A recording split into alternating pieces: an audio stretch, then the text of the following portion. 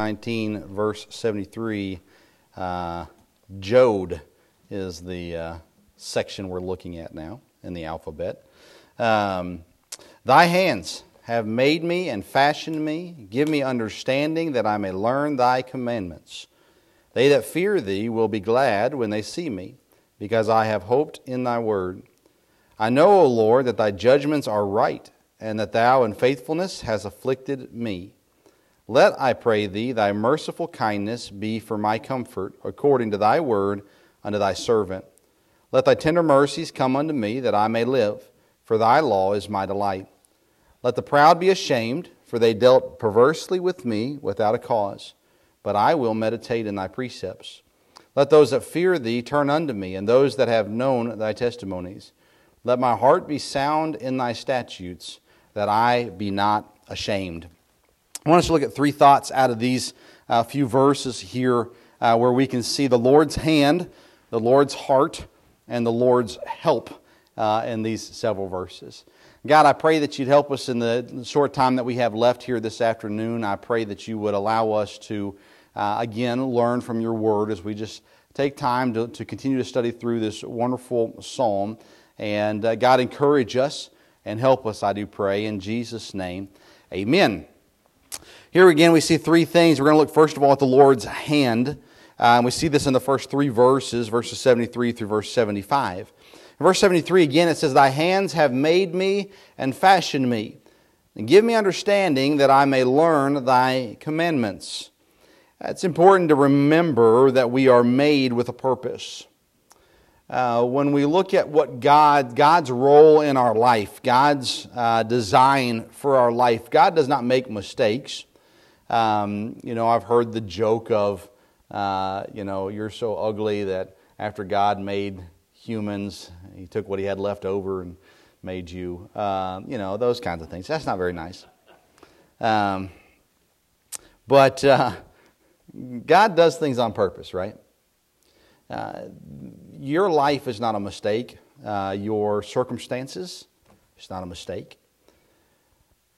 God's hand is on you in that sense where you've been made with a purpose. Thy hands have made me and fashioned me, he says. And then look what he asks there, give me understanding. Who better to ask for understanding than the Maker? If you have children, you've received drawings before. And they hand you the piece of paper and look, Dad, look, Mom, look what I did. And you look at the piece of paper and you think to yourself, what in the world is this? You think I can guess or I can just ask. So you say, child, it is beautiful. What is it? It's a horse. That's exactly what I thought it was. It looks like a blob, but the horse has been hit. Never mind. No better person to ask than the one who made it.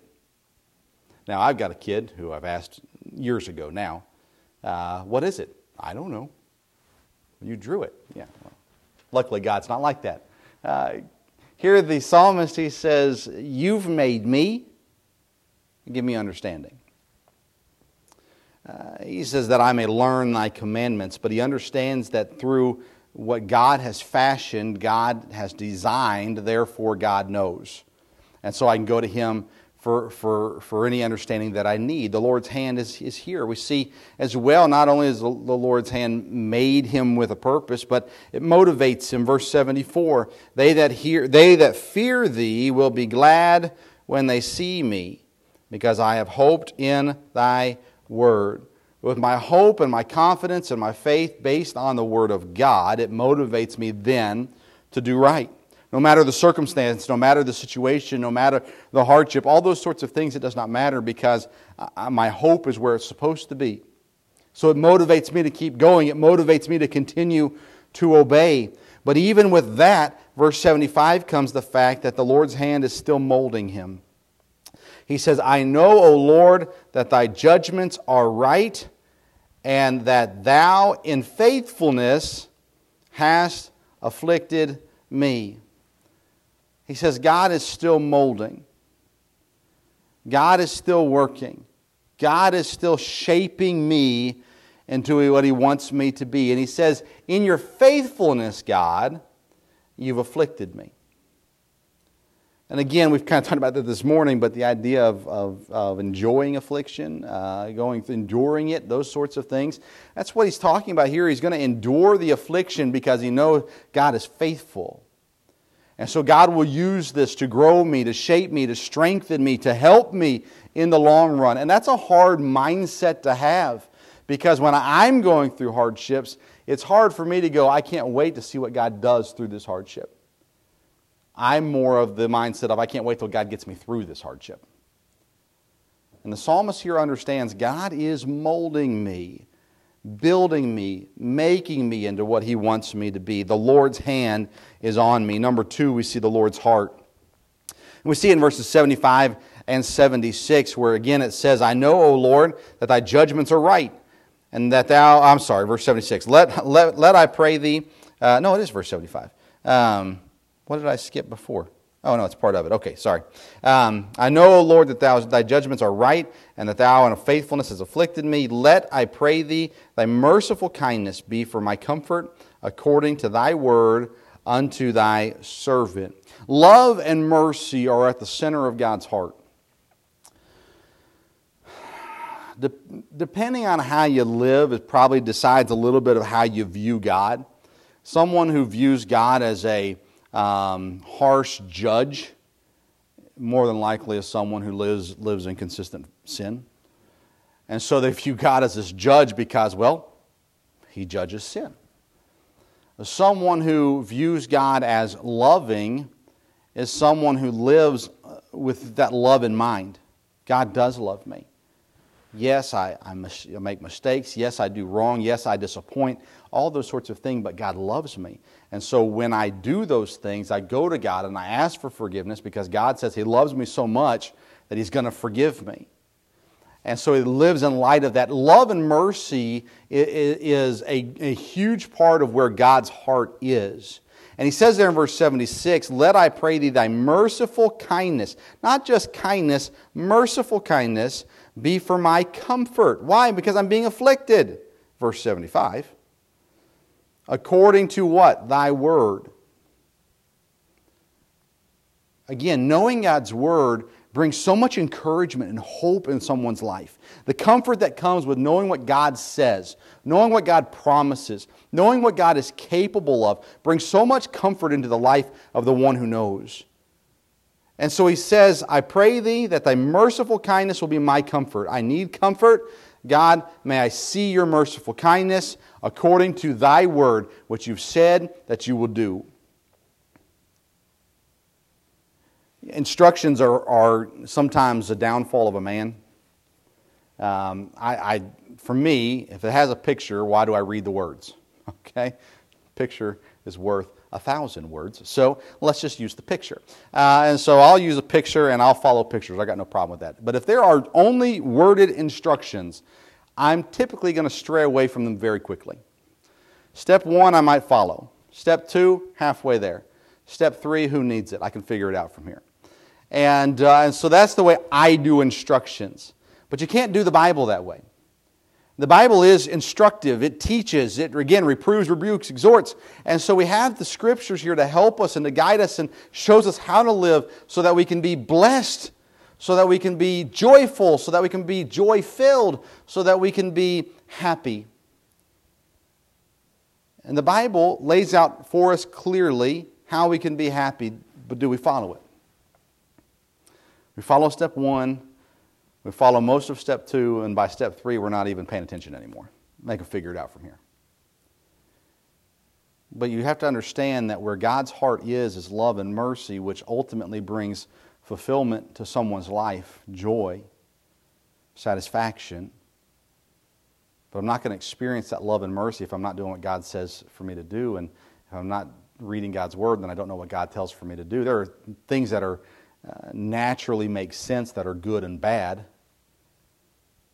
But then there are other things that in Scripture say this is wrong, and the world will tell you this is right. You say, why am I not experiencing God's love and mercy? Well, you're not obeying God. How am I supposed to know how to obey God? Well, according to thy word. Read the Bible. Know what the Bible says. Follow what the Bible says. We see the Lord's hand, we see the Lord's heart. Thirdly and lastly, we see the Lord's help. Man, I'm going fast today. I don't know if you know this. I only preached 33 minutes this morning. That's like 10 minutes less than normal. So,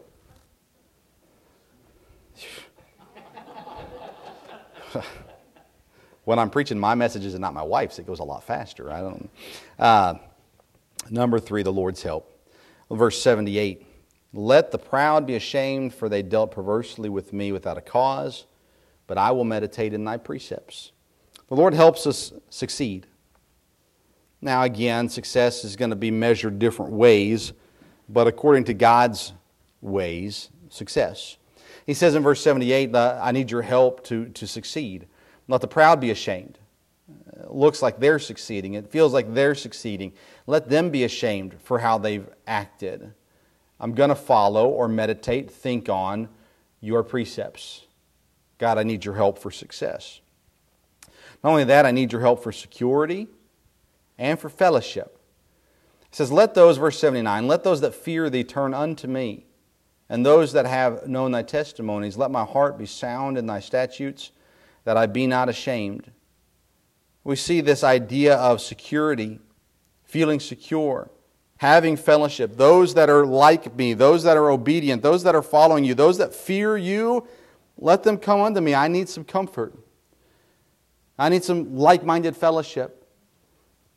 Those of us that are going through the same affliction, bring us together so that we have that fellowship and that security.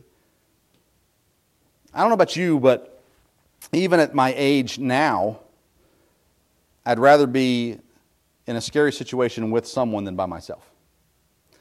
So it's the weirdest thing. In my work, there were times where I have to go into crawl spaces.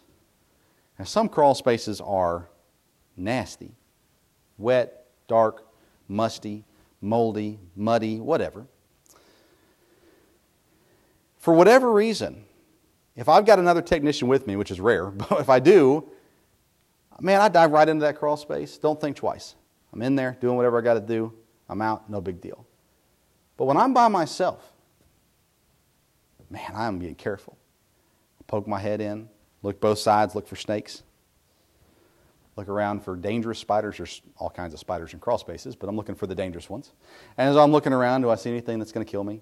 So then I crawl in slowly, then do another 3 or 4 glances around just from there where I can see, make sure I'm looking for eyeballs. Are there any raccoons down there? Listening for slithering, listening for whatever. And by the way, when there's snakes in the crawl space, typically they're not poisonous and whatever. I still don't want to get bit by a snake, but nonetheless. But when I'm by myself, I'm very cautious, very careful, very aware. But when I have somebody else with me, for whatever reason, it's like, no big deal. I'm in, I'm out, no issue at all. It's just that comfort of having someone else there. I've got the house to myself for the next several days, me and the dogs. And, it's weird. I'm not scared, but it's different, right? Alone in the house. It's not the same comfort. It's a lot quieter, but it's not the same comfort. And I'm the protector of the house. And yet still, it's just not the same being alone.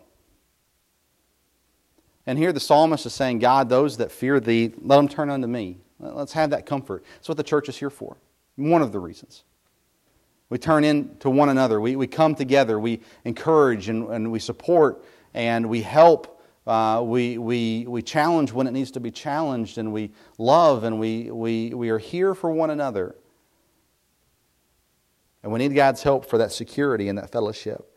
And he closes in verse 80, looking at that stability of faith. Let my heart be sound in thy statutes, for the purpose that I be not ashamed. Give me stability of my faith. Let it be confident in your word. But again, how are we going to be confident if we don't know what it says? One of the reasons why people will not share the gospel with someone else is they're fearful of being asked a question they can't answer.